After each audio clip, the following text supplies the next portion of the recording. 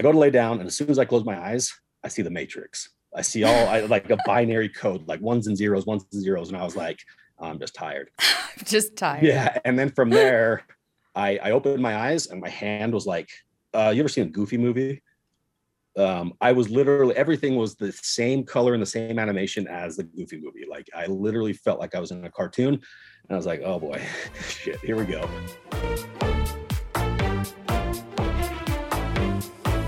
Before we get started, this episode is brought to you by NordVPN. Nord's virtual private network hides your data in an encrypted tunnel so that you can be online without risking the integrity of your personal information. When you sign up for NordVPN, you can have your own personal IP address assigned to you that will conceal your real IP address. I'm not sure how this is allowed exactly, but it's a sweet deal.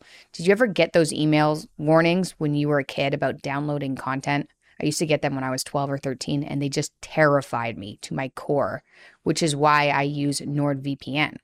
Securing your IP address can also help protect any payments or money transfers that you make online. You can also use NordVPN's dedicated IP address to keep hackers from infiltrating your devices other than your computer and phone, which is something I just learned can happen. Doorbell cameras, smart thermostats, and smart home systems can all be hacked by people who want to infiltrate your devices and steal your information. If you get Nord's dedicated IP address, not only will your information be protected on your phone and computer, but up to 6 of your devices can be secured through Nord's encrypted network tunnel simultaneously. NordVPN shields you against anyone who wants to exploit your online movement. So, go grab your NordVPN deal today over at nordvpn.com/TMPP. I hate that acronym. The Michaela Peterson Podcast, promo code TMPP for 61% off their premium plan and their free anti-malware feature. All with NordVPN's 30-day money-back guarantee. I hope you enjoy this episode.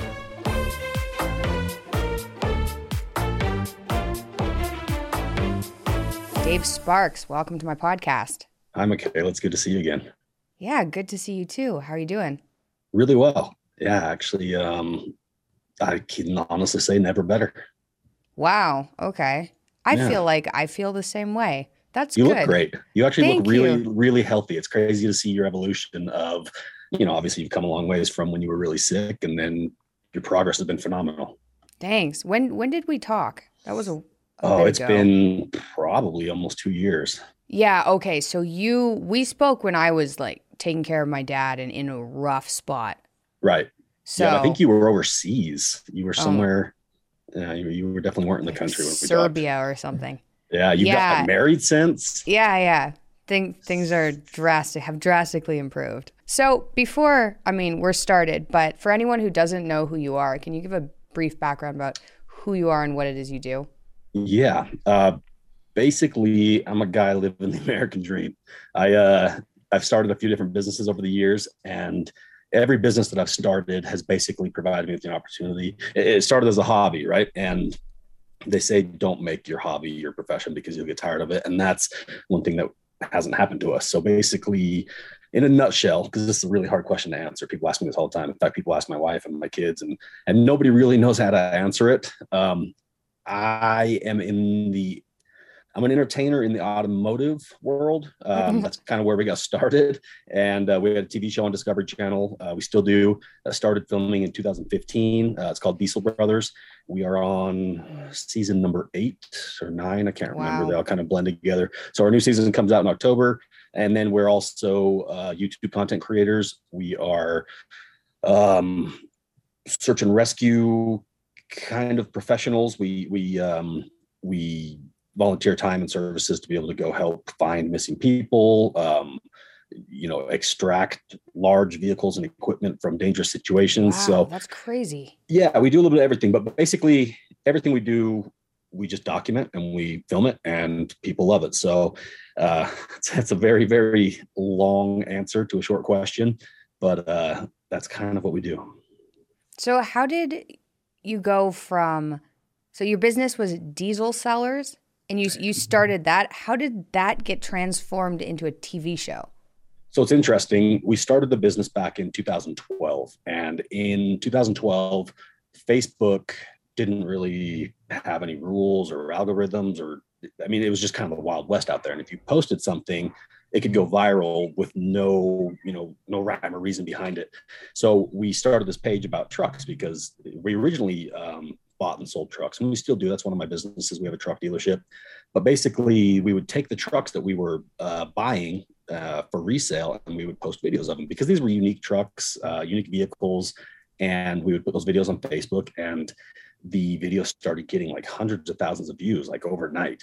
And so we realized that we were onto something. And so we took that and we built it into a community, a Facebook community, which was called like Diesel Trucks for Sale or something.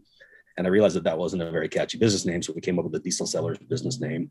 And that turned into less focus on the trucks and more focus on us as the guys that were driving them and showing them and doing these goofy things. And so we took that a step further and started creating YouTube content, which was like pranks with the trucks and pretty much anything automotive related, but not only automotive related. It was automotive meets lifestyle. And we had a couple of videos that went crazy viral. And Jay Leno originally saw one of those videos and he called us and he's like, "Hey, this prank is hilarious. I love it. I want to have you guys on my show." Yeah, it was wild. So he had us on the show on a segment that he used to do called Prank You Very Much. And the day after that show aired, our phone just started ringing nonstop from different networks all over the place. And we really didn't want a TV show because we had heard all the horror stories about, these people. It's like the guy at the mall that gives you his card, right? And he's like, "Hey, I'm going to make you a model. I'm going to make you famous." And we're like, "Nah, we didn't believe that was something that could actually happen." Or on the other side of it, we didn't want to become the Kardashians. We didn't want to become these people that were, being made to look silly on TV. Until one day, Discovery, like one of the top producers, called us because we've been blowing them off forever. And this guy says, "Hey, I want you guys to know, we're Discovery. Like, we're not some talent agency. We are Discovery Corporate, and we're going to guarantee you guys 8 shows in a season. And all you have to do is just let us come film."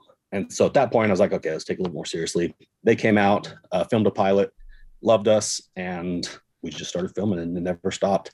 So that's kind of how that evolved. And out of that TV show, we've created a bunch of different spin-off, both on YouTube, online, Facebook, and on TV, a bunch of different series. And, it was originally all based around the trucks, but my goal was to branch out of that just because trucks are cool and I love them, but that's like this much of my life. I do so many other things. And so that's kind of how the TV show was born.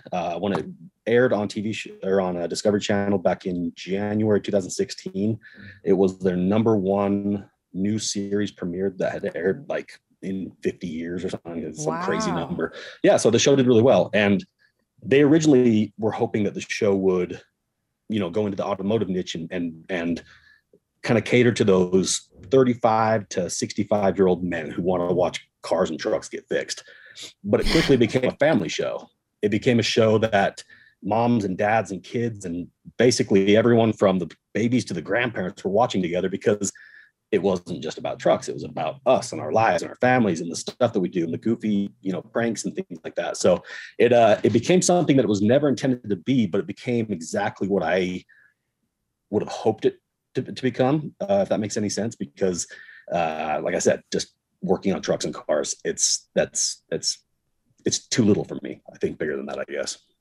Yeah, I can kind of understand the like the concern about being niched into one area. Right. And the thing about a niche is you need a niche to get started. And the trucks are kind of where that catalyst that got us out there and, people started recognizing us. And then from there, it's just a matter of what you do with it and how you leverage that platform. And we've been fortunate enough to leverage it in ways that other automotive creators and TV show talent didn't do. They kind of got stuck. Yeah, there's actually something to that, right? You can get your one shot at kind of popularity, and then there are things you have to do to keep that going or to grow it, right? Otherwise, you can just fade away. Right, exactly. So that's the thing that I didn't want to have happen. See, I think so many people, and this is a important point for kind of everybody right now, anybody who's trying to become relevant or an influencer or anything like that, the harder you try to be relevant, the less successful you're going to be, because it's obvious, right? You see those people that are out there constantly doing things to try to get people's attention. And a lot of times they're doing things that aren't natural to them. They're doing things that they think people want to see, but if the camera wasn't rolling, they might not be doing that specific thing. And it's obvious. They're acting. And so we're not actors. We're legitimately just guys with a lot of different interests. And we have the resources and the ambition and sometimes stupidity to pursue these things. And it's worked. People can tell that it's natural, it's authentic. And there's been times where we've kind of gone dark on both social media and TV because we weren't really doing anything that we felt we needed to share at that time. And I think that is where you see people able to step up to the next level because it's growth, right? You can't, like you were saying, if you get stuck in that same world for too long, you become stagnant, you become stale, and you have two options: either just disappear and become completely irrelevant, or try too hard and continue to try to like be front and center.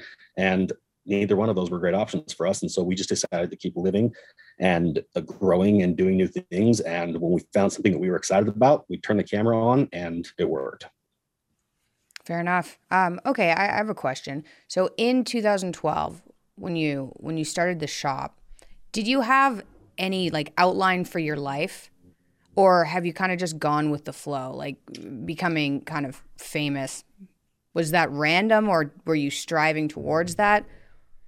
So one thing about me is I'm not a great planner. And it's not that I don't have the ability to plan. It's that I don't like to, because I have a very dangerous skill that I didn't really know that I had back then. And it's the ability to, like we were just talking, before we got started, to manifest things really quickly. And so if I think about something, if I think about it for more than 5 or 10 minutes, it's done. And it happens subconsciously. All these things come to me without me working towards them, without me saying, okay, today I'm gonna get this, I'm gonna get that. It's just, I want this. I want that thing so bad.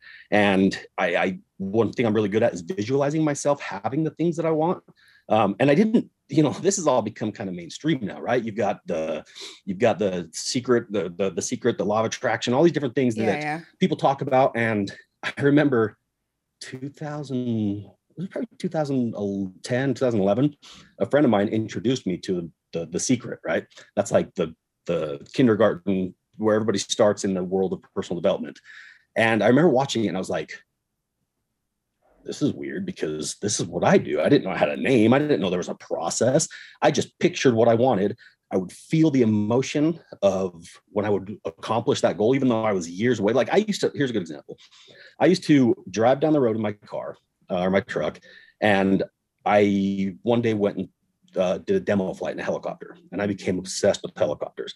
Well, I grew up lower middle class. My dad was sick all growing up. We didn't have a ton of money. And so a kid like me shouldn't have had ambitions or not necessarily ambitions, but shouldn't have thought that he was going to be able to own a helicopter anytime soon. But I went and did a demo flight. And fortunately, after the demo flight, the place where I went was like, hey, you should become a pilot, a professional pilot, will get you trained. And it was like 80 grand. And fortunately, I couldn't afford it at the time. And I say fortunately because I would have hated to become a professional pilot. It wouldn't have been able to take all the fun out of it. So anyways, I would drive up and down the road in my truck, and I would pretend like I was driving or flying the helicopter after that experience, because it was so cool to me. And I just wanted to like put myself in that mindset. And it wasn't necessarily intentional at the time, saying, okay, if I do this, 2 years from now, I'm going to have a helicopter. I just really enjoyed the thought of like, man, this feels like I'm flying a helicopter. How would it feel if I actually had my own? 2016, I bought my first helicopter. And helicopters aren't, they're not cheap, and they're not easy to get into that world. And this was, 5 years after my first experience with one, I was able to go buy one. And since then, that's all I do is helicopters. I love helicopters. I've got all sorts of different helicopters. In fact, I just bought a Black Hawk helicopter from the U.S. Army. Whoa! One of the only privately owned, privately used Black Hawks in existence. I mean, they buy them and they fight fires with them, but I bought it to fly my family around. So that is just amazing. Yeah, it's really cool. So when I heard about vision boards, you've heard this, everybody talks about that. I was like, okay, that's something I should do. So I went to the internet and I pulled off a bunch of pictures of things that I loved or I wanted or I thought were cool. And I, made a collage. This was back in 2011, 2012. And I ordered it from some company online, and they sent me a big poster of it, and I hung it up, and it was cool. But I didn't spend a ton of time like looking at it every day. It's just those things were things that I wanted, and somehow deep down inside, I knew that I could get. Well, 2015, 2016, I looked at the vision board. It was like wrapped up in my closet. In fact, we were done filming with Discovery one day, and I was cleaning out my office closet, and I came across my whole vision board, which had since been rolled up and tucked away. And I was like, I should look at that. Pulled it up. Every single item on that board, I'd already accomplished. It's wild. So to answer your question, I don't look too far into the future because it's dangerous for me. If I think about wanting to own something, I'm going that direction, whether I like it or not. So I have to be careful now that I understand the power that I have and the way that my subconscious works. I have to be very careful with the things that I put right there, because if I'm going for something over here, but I put this right here, something that I really want, I'm feeling the emotions of accomplishing that goal, you better believe I'm going that direction. And it might sidetrack me from going this way. Yeah. So, I like that. Yeah. Interesting. Okay. I like that. That would have sounded way out there to me.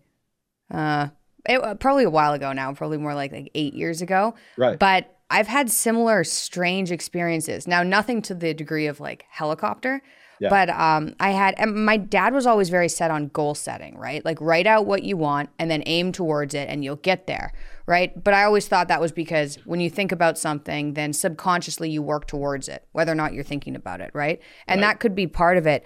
But I did have an experience right before Dad got really sick. I wrote out, I was like, what do I want? I've got some opportunity here. I didn't have very much money, but I was like, I'll work really hard. What do I want? And I wrote like 12 things about what I wanted and then put my journal away. And then Dad got really sick and I didn't look at that journal for another year and a half. And I really had spent most of my time taking care of my dad. So I hadn't been focusing on work at all, really. But I had accomplished all the things I'd written down in the journal. Right. Wow. And I was like, oh, that's really strange. Right. Because it wasn't something I looked at every day. It was something that I'd thought of like once. I was like, no, I really want these, but I don't really have time right now because I was taking care of Dad. There's definitely like, I don't exactly know how reality works, but it's definitely strange. Right. So I see what you're saying. The thing is, it's not reality, because reality is what most people grow up thinking. You got to set goals and you got to work towards them. And, you're slowly checking things off that list. The real reality of how things work and how people that are ambitious and have the ability to manifest things, that all happens, like I said, subconsciously. It happens without us knowing it, but it's deep down inside of us. I think it boils down to emotions. If you can feel something, you can have it, even if you don't have it. And it's a pretty elementary concept, but if you really dig into it, take, for example, anxiety. There's a lot of people that struggle with anxiety and fear and, borderline depression, even if they're not clinically diagnosed. Well, one day when I was talking to a friend who had, he was talking to me about some anxiety that he had and some issues. I was hearing him out. And after the conversation, I said, listen, this may sound crazy and, no offense, but your anxiety sounds a lot like excitement to me, because the emotion is kind of the same. If you think about it, if you're excited about something, you get those butterflies, you get like your heart rate, increases, and you get kind of in a go mode.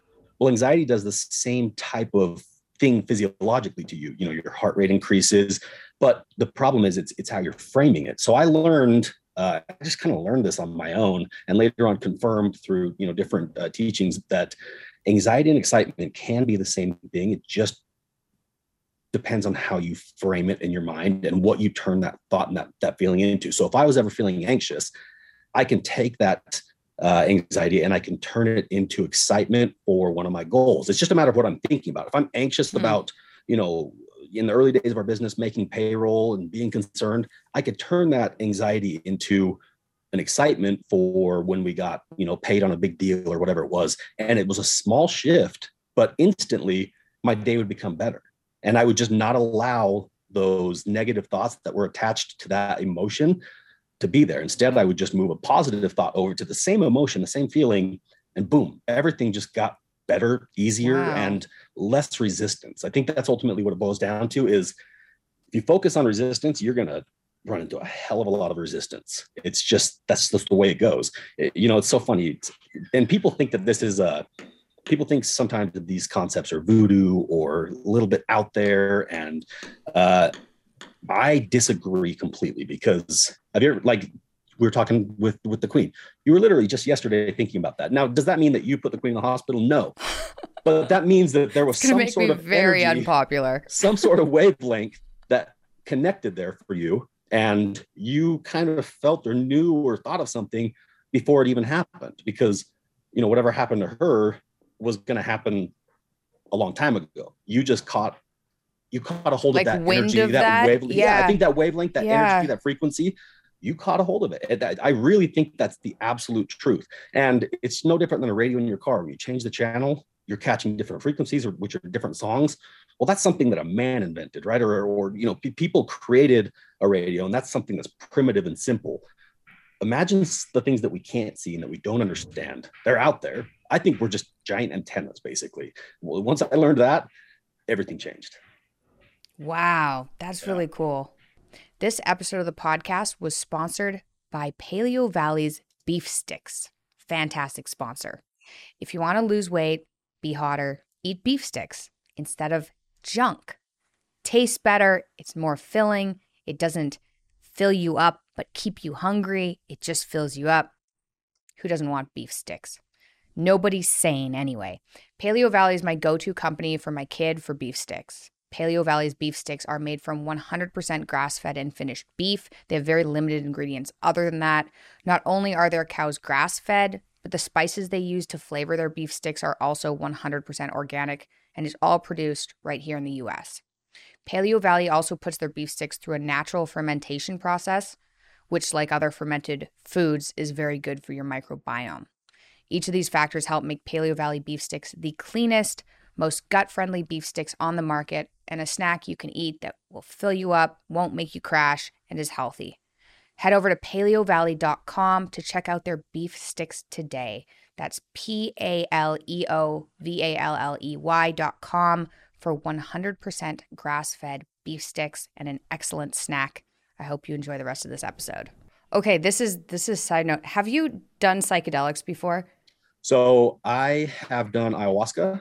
Um, I did it once. I had a group of friends that was kind of way into it, and I watched a couple of friends change drastically.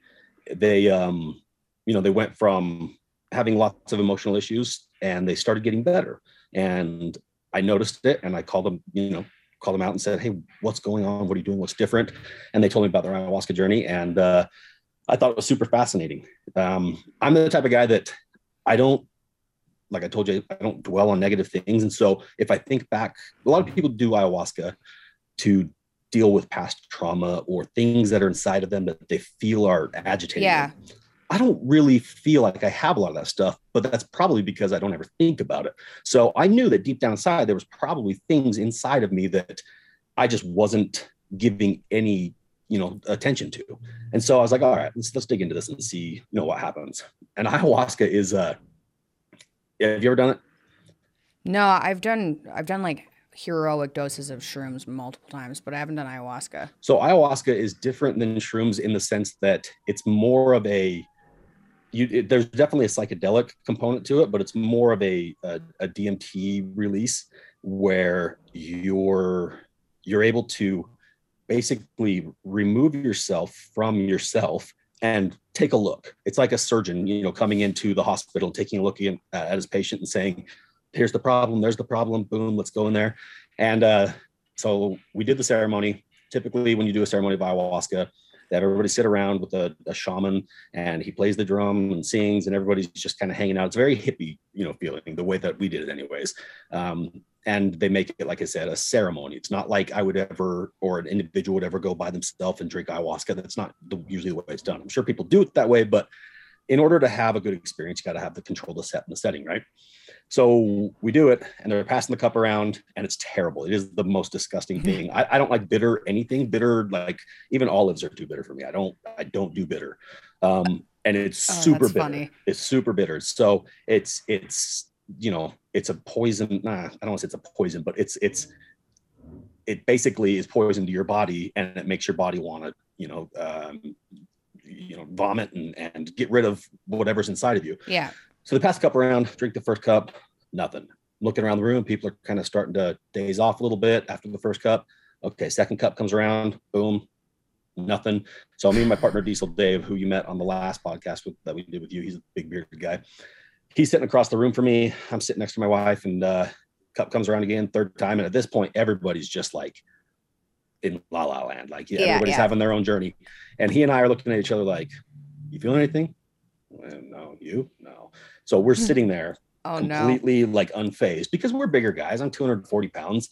And, we were told that it hits everybody differently.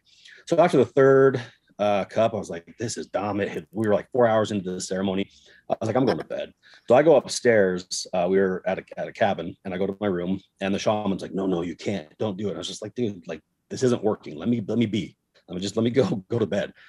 I go to lay down, and as soon as I close my eyes, I see the Matrix. I see like a binary code, like ones and zeros. And I was like, I'm just tired. And just tired. Yeah. And then from there, I opened my eyes, and my hand was like, you ever seen a Goofy movie? I was literally, everything was the same color and the same animation as the Goofy movie. Like, I literally felt like I was in a cartoon, and I was like, oh boy, shit, here we go. And so I didn't fight it. I knew that it was happening, and I just sat back and said, all right, let's do this, because I was told kind of what to expect and kind of how to handle it. And I didn't want to try to steer this journey, right? I didn't want to go in there and say, oh, I got to do this, I got to do that, because I went in there just knowing that if something needed to come out, it would come out, and I would deal with it.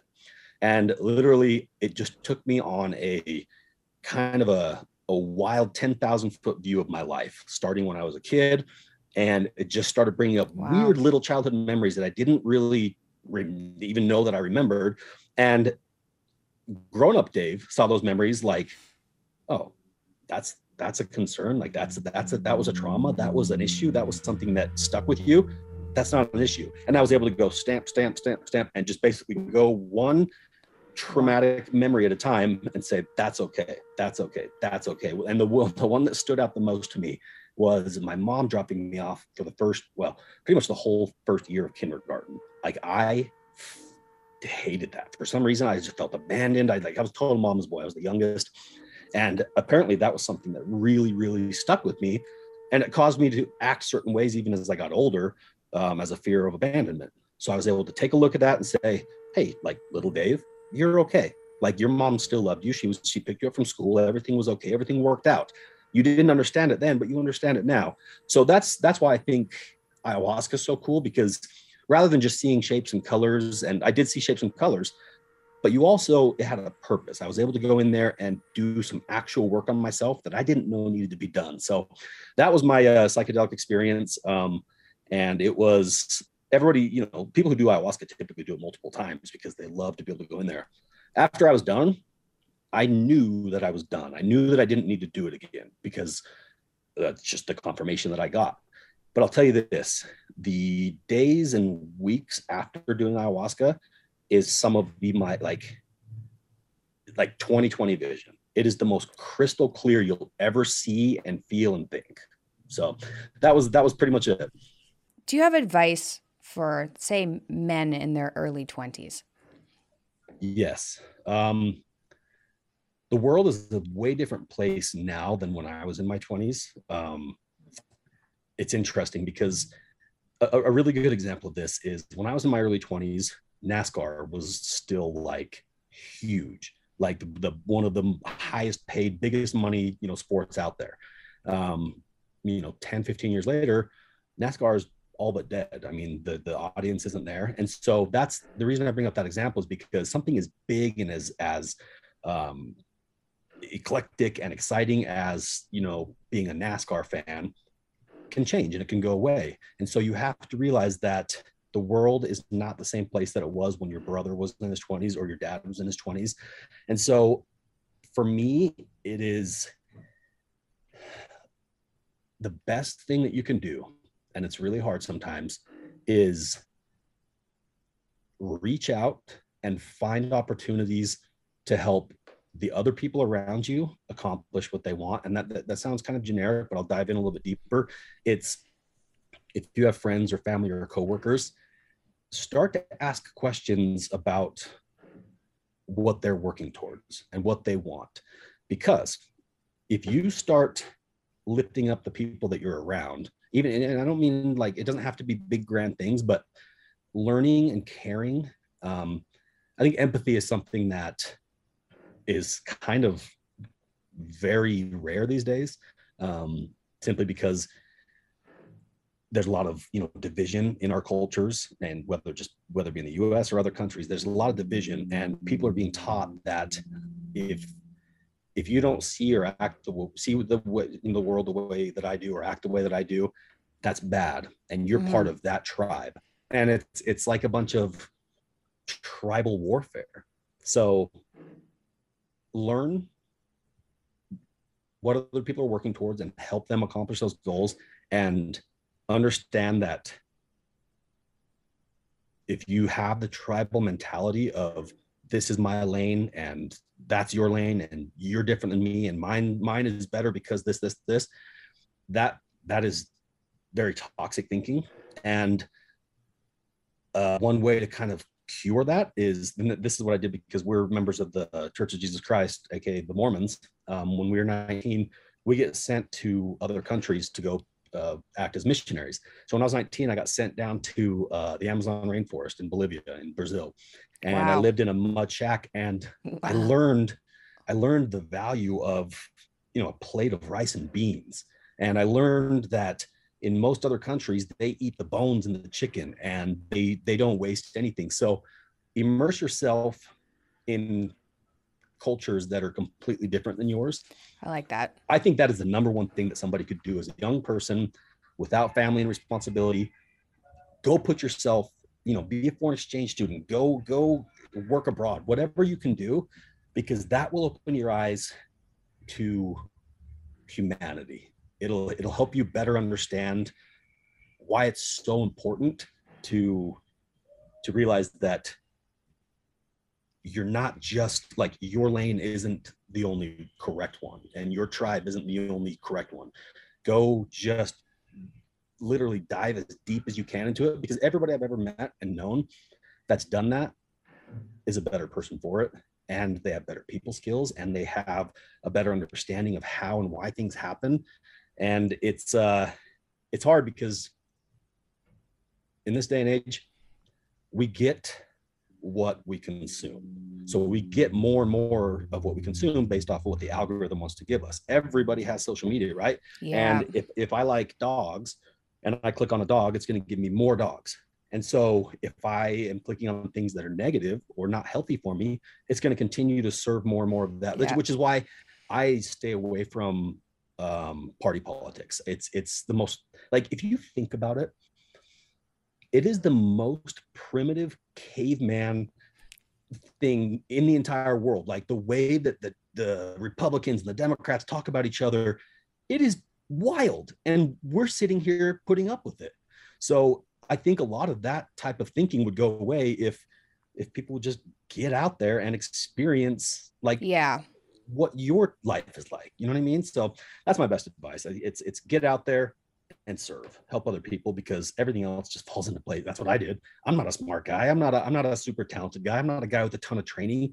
I just put myself out there, and I wanted to figure out how to help other people, whether it was being a missionary and teaching about the gospel, or going out and helping with flood relief in Texas and New Orleans. If you do that, I'm telling you, you can be the dumbest, least talented person in the room, and you'll probably be the most successful. I really like that. Yeah, it worked for me. That's my story. I really agree with that too. I think it's like, I'm a pretty open person, and I was like, I'm pretty open, right? And I'm not very conservative. So, but when I traveled and went to cultures that were like vastly different, and I mean like not like going to different places in the US or to like London or something. I mean like going to Eastern Europe or something. Yeah. I was like blown away at how different cultures are. Like it shocked me, and I was like 26 at that point, so it's not like I was 20 and like my eyes opened. I was just like, oh, people are a lot more different than I thought they could be from each other. And it doesn't mean that one way is right. No, it means that every way has its beauties. Every culture has so many beautiful things about it. So why would we? It goes back to that caveman mentality. Why would we sit in our own little circle and hyper focus on the things that we don't like about other people, when instead we could expand our thinking and go focus on the beautiful things about other people? It's literally the exact same amount of effort, if not easier, to focus on the beautiful things, and you become such a happier person. You become somebody that people want to be around. Think about this. If for any of your listeners, if you're having struggles in your social life, if you're having strife and arguments and constant, feel like you're always running into a wall, think about what you're focusing on in, a bunch of different areas. Okay. Take sports, take politics, take your hobby, take your neighborhood, take work, take all those different things, and think about what you think about most. Okay. If you're thinking about work and you are always constantly thinking about how bad you hate that job and you can't wait to get a new job, well, it's easy to take that and flip it and think about how awesome your new job could be, and how what you're doing now is going to be just a step to get you there. These are small Like that. moments of reframing Yeah. the way that you view. Hey, okay. I've got a comment on that. I think I was working on an app for a while that I decided not to release because I'm working on something else. But what the app did is it helped you identify areas in your life, so like your relationship, your career, your health, and then it measured how happy you were on each of those scales. So like maybe you score a 3 on your relationship because you're not happy with your relationship. So you identify where the problems are in your life, and then you take that problem and you figure out the steps you need to take in order to solve that problem. So rather than thinking of the problem as some sort of thing that's going to be stuck with you forever, that's going to make your life fail, you just reframe it and turn it into, oh, well, that's what I should be working towards solving. And it turns it into kind of more like a more positive problem than just this thing that's weighing you down. And I think part of the way I got out of having the autoimmune disorder was I was like, okay, well, I'm stuck with this. Like, this is me. I'm stuck with it. And it was ruining my life, like every aspect of my life. And so I decided to figure out, do whatever I needed to do to fix it. Right. But anyway, thank goodness it worked. So there's a simple way to do that, and that's exactly what I'm trying to. What you're saying to me right now is exactly what people need to do, and exactly what I started doing. And the very most basic, simple way to do that is to do this: wake up, start your day. As soon as something hits you that creates, for me, it's dread. Dread and frustration are my two most powerful emotions that cause me to do stupid things. And they literally, I feel like when I feel those two things, I'm in a cement box and I can't move and I can't make any progress. Catalog those emotions or those feelings or those triggers. If going down the road here's one actually that I cataloged. I learned this from a hypnotist, and not like the guy at the carnival, but like an actual like therapeutic hypnotist that does hypnosis on people That's cool. to help overcome things. And he said, look, just grab a hold of whatever that negative thing is throughout the day. And for me, the first thing I noticed was a pothole on the road down from my house. I would hit it every single day, and it would just instantly, like, there'd be a rattle and a shake in my truck, and it would just piss me off. And I would let it piss me off, and I didn't realize that I was letting it piss me off. He says, take those things, all those triggers throughout the day, look at them, grab them, acknowledge them, and then put them on a shelf behind you. Doesn't mean that you're erasing them or ignoring them, but it also doesn't mean that you're giving them a ton of time and attention. Take it, acknowledge it, recognize it, make a mental note of it, and put it on a shelf. Throughout the day, grab those little things that you're catching yourself feeling, whether, like I said, they're negative emotions or negative things that you're thinking or seeing, and just put them on a shelf. And at the end of the day, you'll be able to look back and you'll realize that the shelf isn't nearly as full as you thought it was, especially if you're in a really bad place. If you're in a really bad mindset, you're going to think that your shelf is going to be chock full of all sorts of different things. It's not. I had like 4 items on my shelf that really were things that were just triggering me. And I thought that I thought if you would have asked me back then, I would have said, I got 100 things that are bothering me. I didn't. It's usually the same thing over and over again, just presenting itself in different forms. So I think a very powerful exercise is to recognize it, acknowledge it, because if you try to bury it, we all know what happens. It's just going to, come back out even stronger and nastier. But if you acknowledge it and give it a little bit of time and say, you're right, that is something that's affecting me, and then you set it aside to be able to then work through, it is one of the most powerful things I've ever done. And so it goes right back to what you were saying, is it's where we're looking is where we're going, right? If you're driving your car and you're looking down the road, you're going to go down the road. But if you're looking over, in a field, you'll start to drift off. If you're looking down at your phone, you'll start to drift. And it's so simple. And that sounds way too simple, but I promise you, that is the way it works. What you're looking at, whether it be physically with your eyes or mentally with your emotions and thoughts, that's where you're going. So just be aware of what those things are. What you think about is what you become, and that's where you end up. I like that. Okay, Dave, if people are not familiar with you, where should they go online to find you? So YouTube is where we're doing a lot of our most relevant content right now. I have a Instagram at HeavyDSparks, Facebook page, it's called Heavy D. Both those pages are verified. They've got like 3 to 4 million followers on each of them, so you'll be able to know which one they are. But YouTube is the really fun one for me right now, and that's one where you'll be able to get a better idea of what I say when I say that I'm not just a truck guy. Like, one day we're looking for the body of a missing person, and the next day we're finding the body of a missing person, and the next day we're jumping monster trucks. It's a smorgasbord of our life. And the best part about it is we became one of the fastest growing YouTube channels in the world when we started posting back in end of 2020. We're growing every month. It's anywhere between 100 to 200,000 new subscribers. Wow. And it's because we're creating content for everybody. The crime junkie moms that stay at home and listen to murder podcasts all day, all the way to the gearheads, to the old guys that wish they were gold miners. We do it all, and it's not forced. It's not me looking for like, hey, how can I talk to this group? How can I talk to that group? It's me saying, oh, wow, that gold mine's really cool. I want to go explore it. Next thing you know, boom, it's blowing up. So definitely check out the YouTube channel, HeavyDSparks. There's stuff on there for literally everyone. And you may not believe me, but once you go to the channel, even you, Michaela, I think you would go there and you would be like, wow, I had no idea that I was interested in, this missing person or whatever it is, or the exploration of an old mine.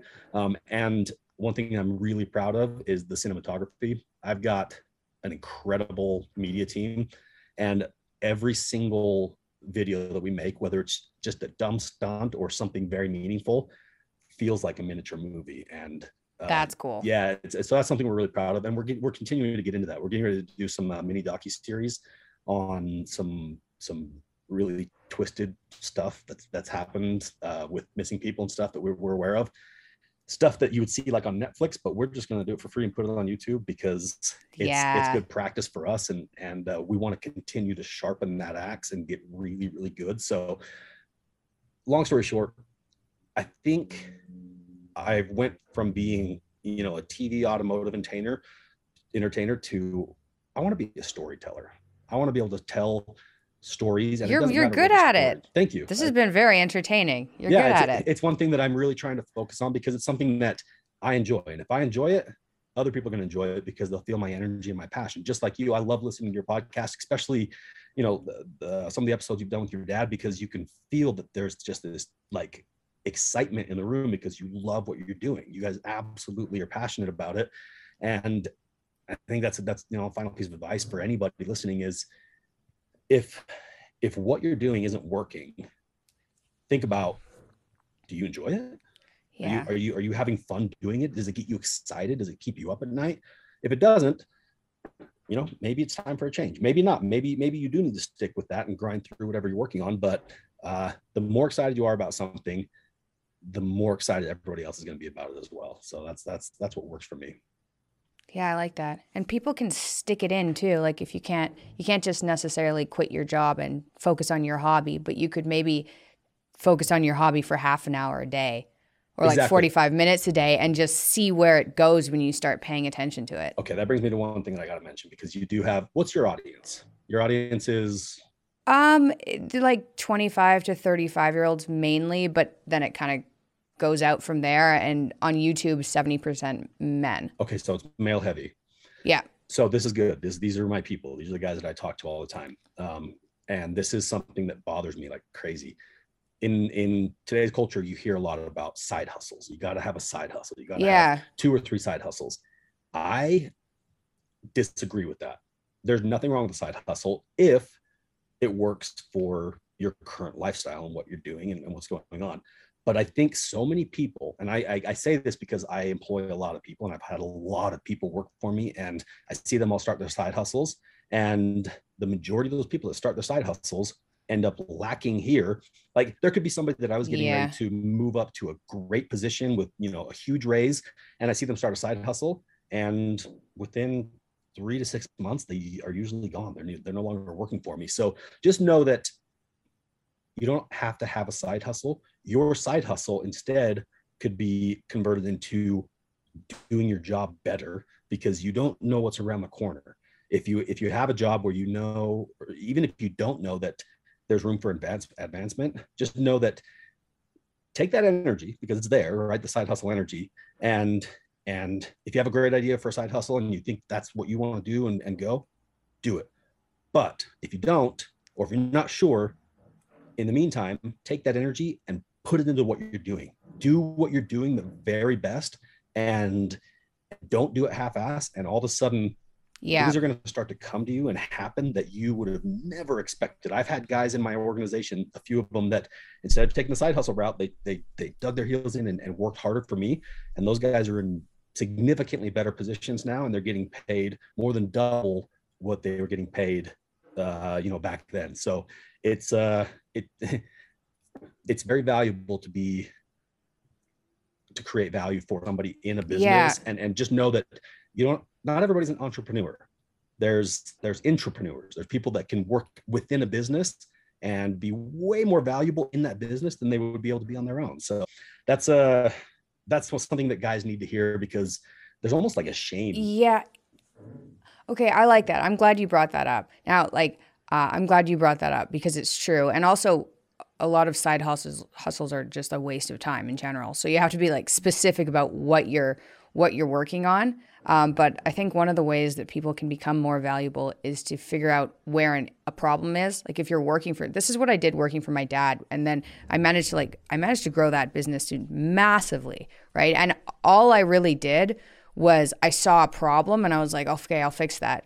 I'll do that. Like I can do that. Oh, hey, this is annoying you. I'll take that over. Yep. Or you're working on this. I can do that for you. And then when I've hired people, because there are a bunch of people working under me now, the people who are really valuable are people who say, oh, there's a problem. I'll handle that. And I'm like, fantastic. Now I don't have to do it.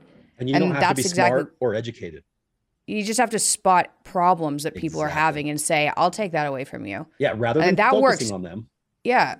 Yeah. You become somebody who can say that's something that I can take on. I can handle it. That's like I said, the guys, my most valuable guys are the people that found the dumb things, the stupid little things that I would trip over, and they made them go away. And those guys are going to I'm always going to take care of those people. And to be honest with you, I'll probably be able to take care of some of those guys significantly better than they would be able to take care of themselves on their own.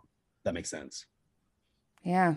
So cool. Okay, Dave, it was nice talking to you. Thank you so much for coming on. Absolutely. It's my pleasure to talk with you.